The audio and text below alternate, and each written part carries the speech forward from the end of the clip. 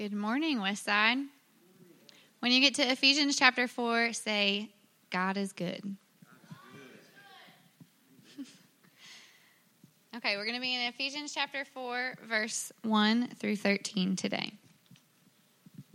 And if you don't have a Bible, there should be a blue Bible just like this in the pew in front of you, and you can take that home with you today. That's our gift to you. We want you to fall in love with God's Word and to read it and dive in at home and not just here on Sunday mornings. Ephesians 4, verse 1. I, therefore, a prisoner for the Lord, urge you to walk in a manner worthy of the calling to which you have been called, with all humility and gentleness, with patience, bearing with one another in love, eager to maintain the unity of the Spirit in the bond of peace. There is one body and one Spirit, just as you were called to the one hope that belongs to your call. One Lord, one faith, one baptism, one God, and one Father of all, who is over all and through all and in all. But grace was given to each one of us according to the measure of Christ's gift. Therefore it says, when he ascended on high, he led a host of captives, and he gave gifts to men. In saying he ascended, what does it mean but that he also had descended into the lower regions, the earth? He who has descended is one who has also ascended far above all the heavens, that he might fill all things. And he gave the apostles, the prophets, the evangelists, the shepherds, and the teachers to equip the saints for the work of the ministry, for building up the body of Christ, until we all attain to the unity of the faith and of the knowledge of the Son of God, who to mature manhood, to measure the stature of the fullness of Christ. This is the word of the Lord. Please direct your attention to the screen. I am Kristen Brooks. And I'm Clayton Brooks. And we have been at Westside for about 3.5 years, and we are the Kidside directors. I think it means people you can count on, no matter what. People that in the middle of the night, if you need something, you have somebody to call, to bounce ideas off of, to push you to be better. I think just somebody, a support system, just somebody that is there no matter what. Yeah, you know they're going to love you and care for you, no matter what you're going through. So.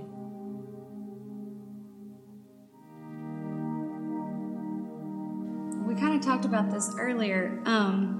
Church used to just be, you'd come, you'd sit there, it was all about getting something. And now the focus is more on other people. It's not about just me and my Christianity. It's about what we can give to other people and kind of building that sense of community in the church.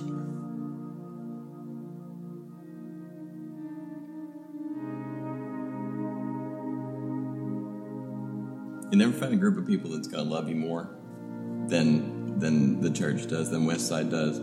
They're always there for you, no matter what. And they're going to push you. Like I said, you can always count on if you need that push. There have been times that I've called somebody and said, I don't know what to do, and it's a tough decision, and you know sometimes what you're supposed to do, and you just need that person to say, you know what you're supposed to do, but I'm going to pray for you, and I'm here if you need to talk. And so just knowing that those people are there no matter what, and having those people to push you to do better and to be better. Well, amen. So we're continuing in our sermon series entitled One in Many, and you're going to be hearing from different people within the life of the church and what the church means to them and what their role is. And one of the things we're doing as well out there at the Welcome Center, we have a book entitled by Sam Storms, The Beginner's Guide to Spiritual Gifts. And so that's on sale for $10. It cost us $12. We're just selling it to you for $10. We want you to pick that up. That's going to be supplemental to our study and everything that we're sort of diving into, and it'll allow you to go deeper. And then teachers also, those of you who signed up last week, you can stop by the Welcome Center. I forgot to tell you. We told you we were giving you all this stuff and then didn't tell you where to get it, right? You can go by the Welcome Center, and we've got your name and information and stuff there, and you can take that. And if we missed you, we'll take your information down and give you that gift as well. And so one in many, we're talking about that I'm one person, but I'm a part of many. I'm one member of a body. And last week, if you weren't here for that, we sort of launched into this series. It was an important sermon. You can go to our website or podcast to check that out. It sort of laid the groundwork for everything that we're doing. And last week, here's kind of what we said the big idea was. We said the church is a diversity of people, right? I mean, different backgrounds, different ethnicities, different incomes, different political views, different all of that. It's a diversity of people that are a unity of people, one, who have been purchased by the blood of Jesus Christ. And that tension, that beautiful tension, is what makes us who we are as a church. That it's not about one this, one that, but it's about all of us loving and serving one person, Jesus Christ, and having one mission together. So that's going to be an important thing for you to check out. And today, sort of to set us up where we're going, I ran across a very interesting article that was published on December 4th, 2017 by the New York Times. And on December 4th, 2017, 400 musicians gathered in the 23rd Street Armory of Philadelphia to perform a musical piece. There's a couple things interesting about this group. Number one, it ranged from kids who were 8 years old playing a violin to 70-year-old people playing a trumpet. I mean, it was all types of people. But what made it even more interesting was the instruments that they were playing were broken. And when I mean broken, I mean like violin cracked, pencil shoved in here to keep the strings, and a trumpet that didn't trumpet, or I don't know what that could, or do anything like that. They were broken instruments.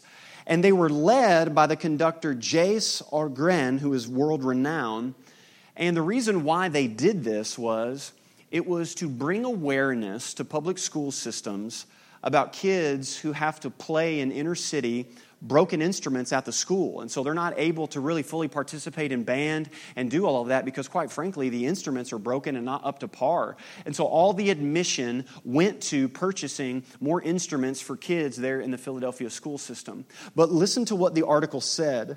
As the musical piece opened, many of the instruments were silent, but gradually they found their voices. While a trumpet might not be capable of a sound, the keys could tap a rhythm. The scraping of a bow over the silhouette of the violin body could add an unusual element. At one point, a cellist made noise by turning the strings on the peg. As the 40-minute symphony progressed, the instruments roared to life. Some musicians struggled, like a clarinetist who could only get out a few short spurts of sound, and a French horn player who kept losing the mouthpiece. But at the end, the article says this: but together, the orchestra produced beautiful, rich harmony. And when I read that, I thought, that's the church. Broken instruments making a beautiful sound. That if we are a diversity of people who are a unity of people, we recognize that being a Christian is not about being perfect. It's about being forgiven and progressing and stumbling forward to the person of Jesus Christ. But that Jesus has enabled us, that He has made us His church, one body. And then sort of like that orchestra, what we'll see today is that we've been given a gift. Something to play a part of, if you will, in the symphony. That if the church is a group of broken people making a noise for the glory of God, our conductor is Jesus Christ. And we're having to learn how to participate and what our role is in all of this. And in our passage today, things transition from being a diversity that's a unity, but we see something particular today. We see that the church has been given something. And here's the thesis and the big idea is this: the church is a diversity of people, that's a unity of people, who've been given spiritual gifts for ministry. That's what we see in our passage. We see that we're not just a church because God tells us we're a church. We're a church because we have a mission, and then God gives us certain gifts to accomplish that mission. And here's what I love about this and where we're going as a church: that every single member and person matters in the body. That you're going to find out through this series that you've been given a gift, that you have a vital role to partake in the mission of God moving forward. And so we have to ask ourselves some questions to learn from the text. So as a Google Maps where we're going to ask, who is the giver, what is the giver giving, and why is the giver giving it? Okay? So the first question that we ask is this: who is the giver? Who is the giver? Look in verse 7. But grace was given to each one of us according to the measure of Christ's gift. So who's the giver? Christ, right? It's okay. Jesus, normally, if you shout that out most of the time in church, it'll be a right answer, okay, right? So who's the giver? Jesus is, right? Christ. But look at how it describes it, verse 8. Therefore it says, when he ascended on high, he led a host of captives and gave gifts to men. Verse 9, in saying he ascended, what does it mean that he also descended into the lower regions, the earth? The one who descended is also the one who ascended far above the heavens. Here's what's interesting. Paul says Jesus is the giver, right? You tracking? You following with me on that? Yeah, okay. But he quotes something to describe that. And in your Bible, that's probably in brackets, and it's been dropped down, and it sort of stands apart, that he ascended thing. Because that's a quotation of Psalm 68, verse 16. Now here's what's interesting. Psalm 68 is a psalm about Moses leading the people of God out of slavery in Egypt. So you remember that when Charlton Heston did that thing in that movie that one time, right? So Moses, right, leads the people out of slavery in Egypt, goes to Mount Sinai, walks up the mountain, ascends, meets with God, gets the 10 commandments, and then descends and gives the commandments, the gifts, to the people of God. But Paul says, that's Christ. Are you confused yet? Here's what he's saying, and I think this is important for us to stop and talk about. Paul is challenging and affirming the way that we read the Bible. Here's what's important about that. Listen, you're going to get a seminary education for free. This is what's called hermeneutics, right? How you let the Bible interpret the Bible. So Paul says that as Moses led the Israelites out of Egypt in slavery and gave them gifts, the law of God, that's actually a shadow that points to a greater Moses who led people out of the slavery and bondage of sin. And that through his life, death, being descended into the earth, and resurrection as he ascended and sat at the right hand of the Father. Here's what Paul is constantly always teaching us, that you have to read your Bible through the lens of Jesus Christ. That we don't read the Bible for a list of rules and do's and don'ts. That's a fail. Jesus actually challenged the religious people of the day, right? They had all the Awanas awards and the sashes and the sword drills, and they did all that stuff. And Jesus said the most haunting words in the Bible, you search the scriptures for life, and you do not find it because the scriptures point to me. So listen, I have to challenge some of us that are you reading the Bible for the fear of end times, and you've got a graph, and you've got all this stuff, and you leave out Jesus? Because it's not about this, that, or the other, and the battle of Gog and Magog and all of that. But we read the scriptures to love Christ more. And listen, just because you read your Bible doesn't make Jesus love you more. But boy, reading your Bible will sure make you love Jesus more. Do you see the difference in that? And Paul is saying that Moses is like Jesus, but he's also doing something else. He's using ancient terminology. So Paul is under Rome. It's ancient times. And so when a king back then went off to war and went to battle with another country or another kingdom, and he won, he would have spoils and riches from that. And as he came back into the city, he would ascend to his throne, sit in the middle of the city, and literally give all of the spoils of the victory to the people so that they could be more prosperous. And Paul is saying that's like Jesus. Listen, you're the 11 o'clock, so you're supposed to be way more attentive than the 9, but I'm about to preach, man. Because listen, what Paul is saying is that Jesus is like our King. And Jesus went to battle, and he fought sin, death, hell, temptation, and all of those things. And Jesus reigned victorious over that. And he rose from the dead. And as he ascends and sits at the right hand of the Father, that he now gives his people gifts. Listen, that's how radical grace is. You didn't do anything to earn it, and you for sure don't deserve it. But Jesus did all of the work and allows you to participate in that. That is good news. And look at what the book of Colossians says. And having disarmed the powers and authorities, he made a public spectacle of them. I love that. It's what we as Christians love, justice. You know why? Because there's 2 times. There's going to be another time and there was one time where God's not doing anything in the dark. The scriptures teach that when Jesus died upon Calvary, that it was literally putting the devil and the forces of darkness to public shame. That it wasn't some deal made at night, and it wasn't like, well, you can resurrect in the middle of the night when nobody's watching and then leave the town to not cause a ruckus. Or, buddy. I'm going to split the grave wide open and I'm going to strut out with my Michael Jackson dance. You know what I'm saying? I mean, it was a big deal. And that time's coming again, too. That it's not going to be quiet. That when the trumpet sounds, that every knee shall bow. Trump and Colin Kaepernick will bow the knee, brother, when that trumpet sounds, right? I'm just preaching the Bible, okay? That's all I'm saying. And every knee will bow and every tongue will confess that Jesus Christ is Lord and that justice will reign, and it will be a public spectacle. But look how he did it. A public spectacle of them triumphing over them by the cross. You see, the world thought the cross was defeat, and in reality, it was victory.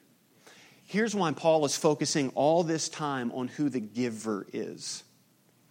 Because the great temptation for us as Christians, and especially talking about spiritual gifts, is this. We will get so sidetracked and be so interested in the gifts that we forget the giver. And the goal is always to love the giver over the gifts. If you come to me and you're arguing about tongues and healing and this, that, and the other, and you've not mentioned Jesus once in that conversation, we got problems, bro, okay? Because the gifts point us to a giver, which is Jesus Christ. So who is the giver? The giver is Jesus. And Paul wants us to love him over the gifts that he's giving. The second thing is this. What is the giver giving?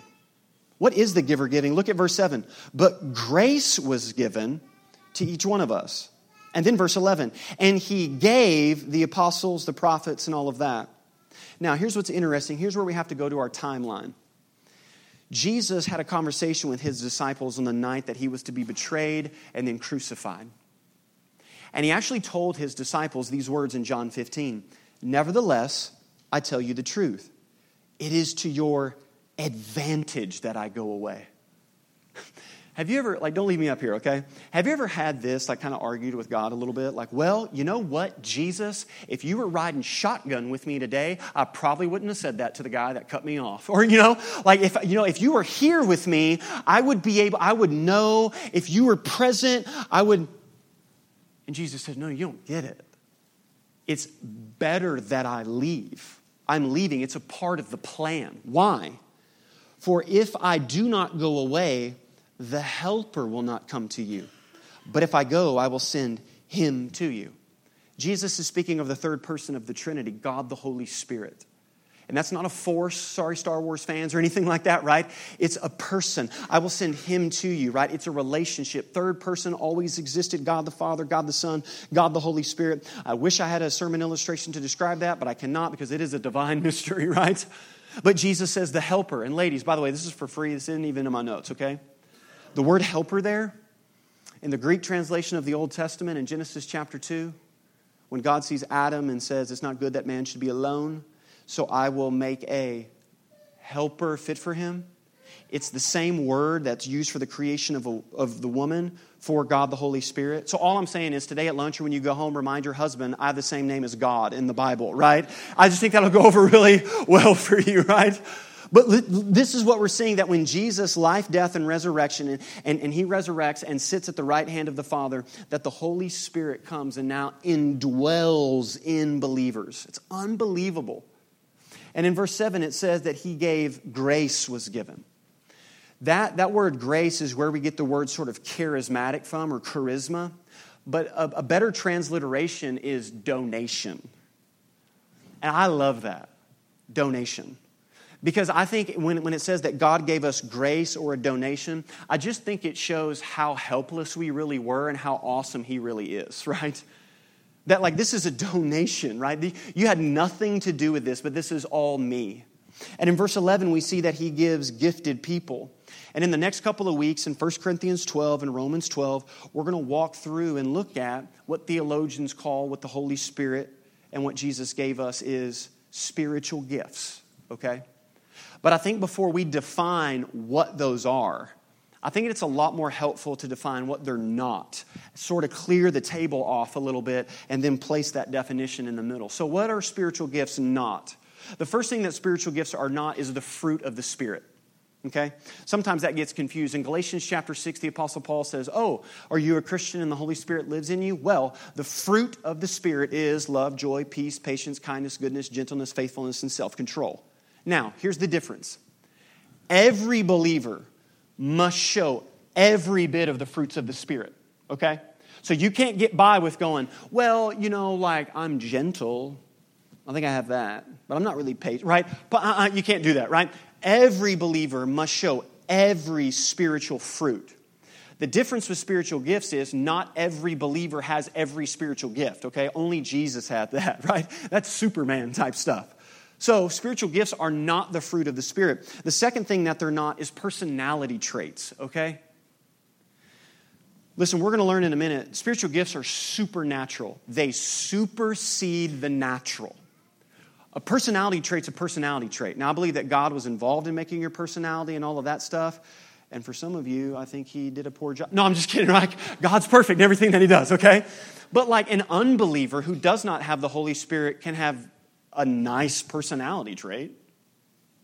Like, you understand being a Christian is not about niceness. It's about newness. Well, that was good. That was fire. That wasn't even in my notes. Being a Christian is not about niceness. It's about new. It's about being new. So the fruit of the Spirit, the spiritual gift is not just your personality trait, okay? The third thing is this. Spiritual gifts are not raw talent, right? So I'm talking about like LeBron James does not have the spiritual gift of dunking a basketball, okay? But listen, that boy is a monster, man. 6'6", 250, driving the lane. It's like a 747, man. I mean, goodness gracious. But listen, that boy was born with some talent, okay? And sometimes in the church, when we see what's happening up here or even what's happening right now, you're like, oh, wow, that's all of those spiritual gifts. Some of them, yes. But you'll notice in the list of spiritual gifts, singing is not one of them. Singing's not a spiritual gift. That's a talent, okay? And praise God, we've got talented people, amen, right? Because if I was the music minister, we got problems, bro, right? But that's a talent. Listen, that's not a spiritual gift, okay? But the last most important thing is this. Spiritual gifts are not spiritual merit badges. Now, here's what I mean. Oftentimes in the scriptures, what we see is we see more warnings about the spiritual gifts than we do even about their practical usage. So this past week, we went to the first meeting with my son, Roman, who's 6, to Boy Scouts, right? So he wants to get involved in Boy Scouts.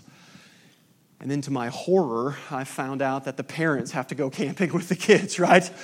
So on the way home, I was like, son, we're going to pray about this. I just don't feel like the Lord's really leading us to Cub Scouts, right? I'm kidding.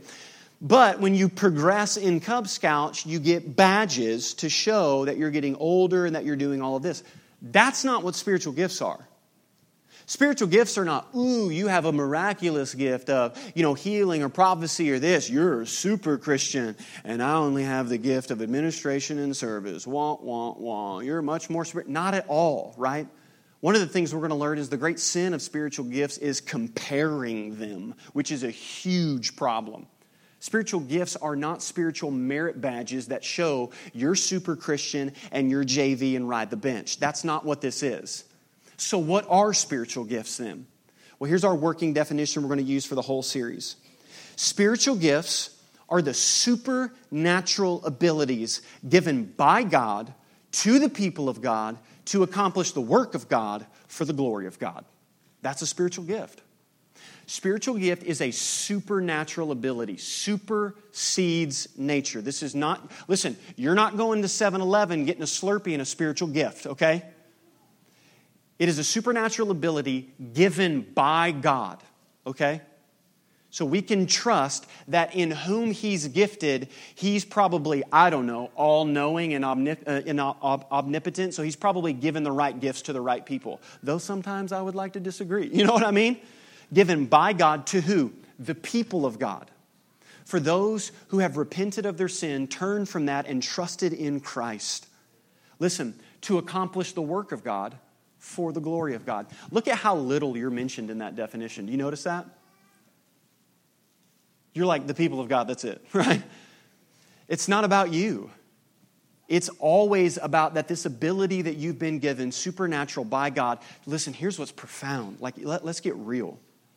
If people are moving in their spiritual gifts, that the Holy Spirit to make much of Jesus, then when we see people functioning in their gift, we are seeing Jesus.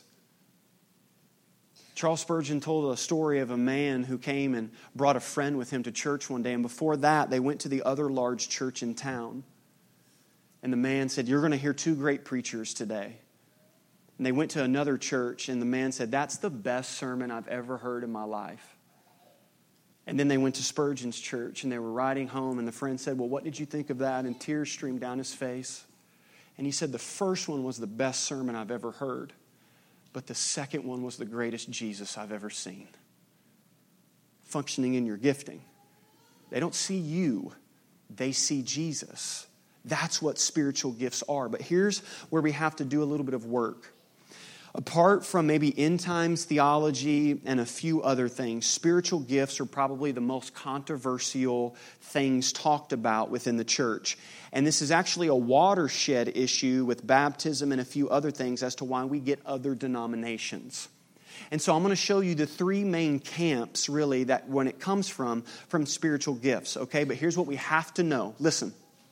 Distinctions among Christians should never cause division among Christians, okay? So some of these things are going to be open-handed issues that we will not divide over, and some of them later on in the series we'll see are close-handed issues, and we have to all agree upon these things. So what are the three sort of broad views of spiritual gifts? The first one is known as this: cessationists.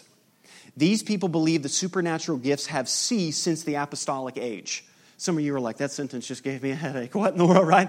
Okay, cessation is to cease. Cease, that's where we get the term from. Now, what this group would believe is that through the establishing of the New Testament church, that God gave particular gifts to establish the church so people would trust the apostles. Meaning this: Paul rolls into town and is like, "Hey, I want to preach about Jesus. You guys want to listen?" People are like, "No." Then Paul walks by a guy who's been lame for the rest of his life and is like, "Oh yeah, by the way, lame guy, why don't you stand up and walk and do a little jig?" And people are like, "What in the world?" And then Paul's like, "Hey, I want to preach about Jesus. Anybody want to hear?" And they're like, "Yeah, we want to hear. Look what you just did," right? So they would say that in that establishing of that, and the apostles who saw the resurrected Christ and were commissioned by the resurrected Christ, but as progressive revelation happened, more of the Bible, more church councils and all of those things, that as the church was established, that those gifts, supernatural gifts, ceased. Now, maybe if you grew up Church of Christ, Presbyterian, a little bit of Southern Baptist and stuff, this is probably the line that you grew up learning. Now, this is a great biblical, they can make a great argument for all of those type of things. It's not ignorant by any means at all. I just disagree with it. And I land in the second camp, which is called continuists, okay? So cessationists, that they've ceased. Continuists, these people believe the supernatural gifts have continued and will continue until the second coming of Jesus Christ. And here's where I guide my hermeneutics for that. Question, you can answer out loud. Is God still saving people? God's still saving people. Then I believe God is still gifting people. If the greatest gift is salvation and the most supernatural gift of them all is someone being dead in Christ and is alive in Christ, that is a great gift. And so we believe that these things still continue. Now, we're going to disagree upon the practical use of them, and we're going to learn some particulars on that. These supernatural abilities given by God. And then the third camp is this. These people are called crazies, and they believe crazy, okay? I just had to lighten the load. There's a lot of deep theology, all right? Here's what I mean by that.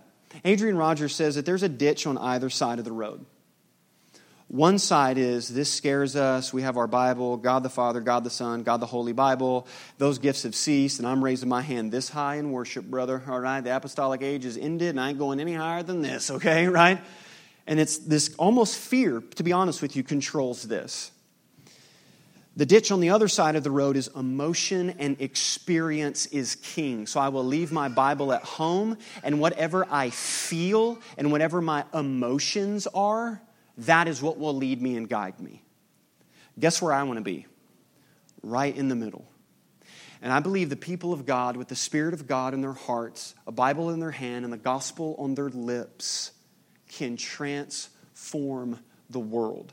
It's important for you to know these areas because I think it'll help you in background when you're having conversation and sort of understanding where we're coming from. So who's the giver? Jesus. What's Jesus giving? He's giving spiritual gifts. Those are supernatural abilities given by God to the people of God to accomplish the work of God for the glory of God. But the third question still begs us. Why is he giving it? Why? Why does any of this matter? Well, look in verses 11 and 12. And he gave the apostles, the prophets, the evangelists, the shepherds, and teachers to equip the saints for the work of the ministry, for building up the body of Christ.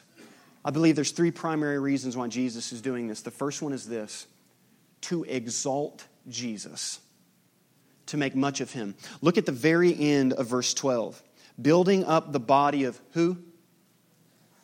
Christ. Hey, listen, this is Jesus' church. Jesus is the senior pastor of Westside. That it's all about Jesus. That'd be a great slogan for a church or something, right? Yeah, but listen, it's to exalt and make much of Christ. And listen, there is an error in idolatry when it comes to spiritual gifts of making much of experiences and the person, okay? So the Benny Hinn stuff and all of that, we check at the door. Benny Hinn never held a crusade at a hospital, though I wish he should have, all right? It's not making much of any one person other than Christ. It's to exalt Jesus. And the second primary reason is to equip the saints. Look at what it says. To equip the saints. Verse 12. Isn't that crazy? It's right there, right? Do you know what my job description is according to Acts chapter 6, verse 4, and Ephesians chapter 4, verse 11 and 12? Not to do the work. I'm not your errand boy. It's to equip you to do the work. It's to get you to find your gift and to move in it and to step out in faith in it. So listen, you ain't got to come to me with all your problems.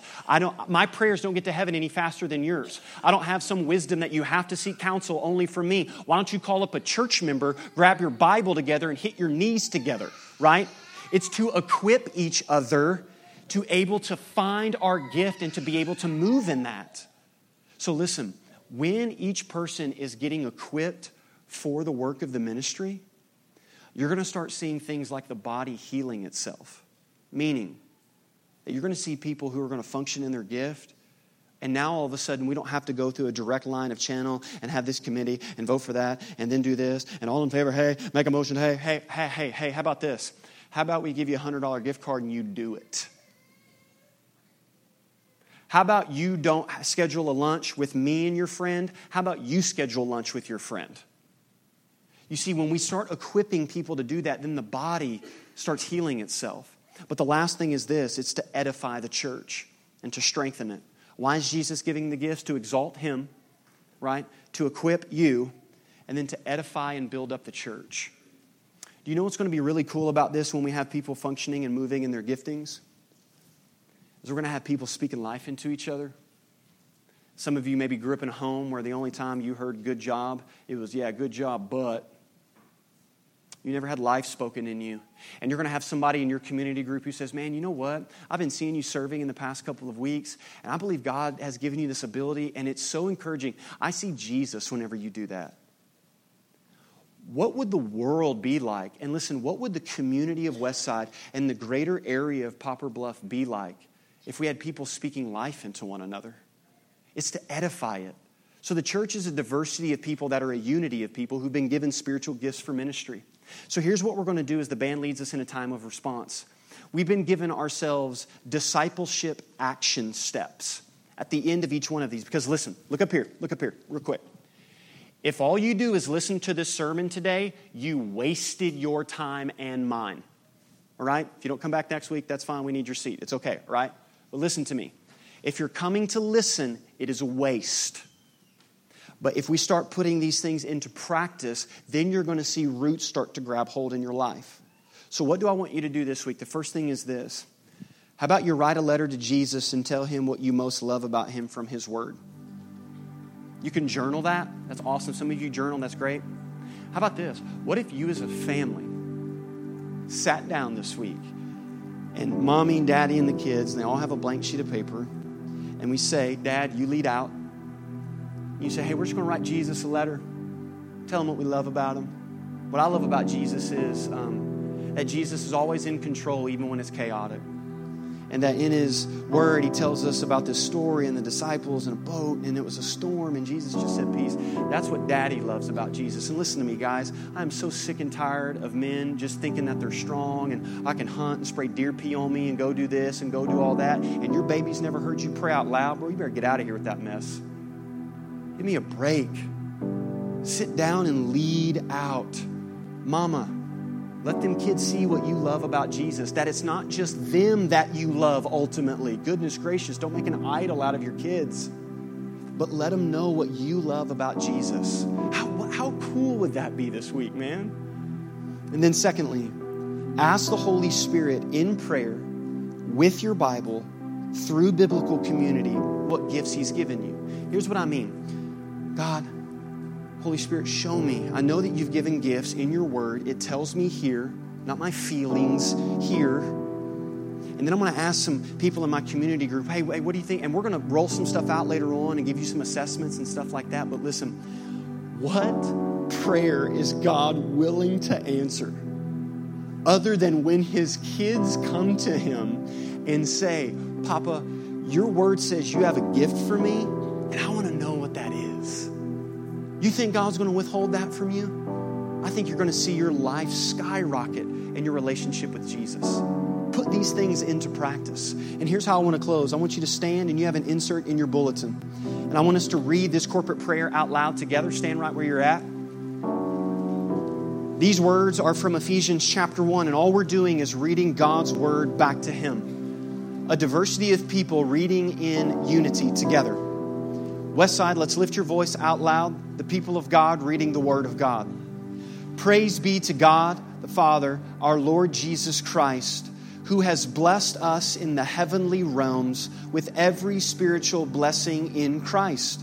For He chose us in Him before the creation of the world to be holy and blameless in His sight.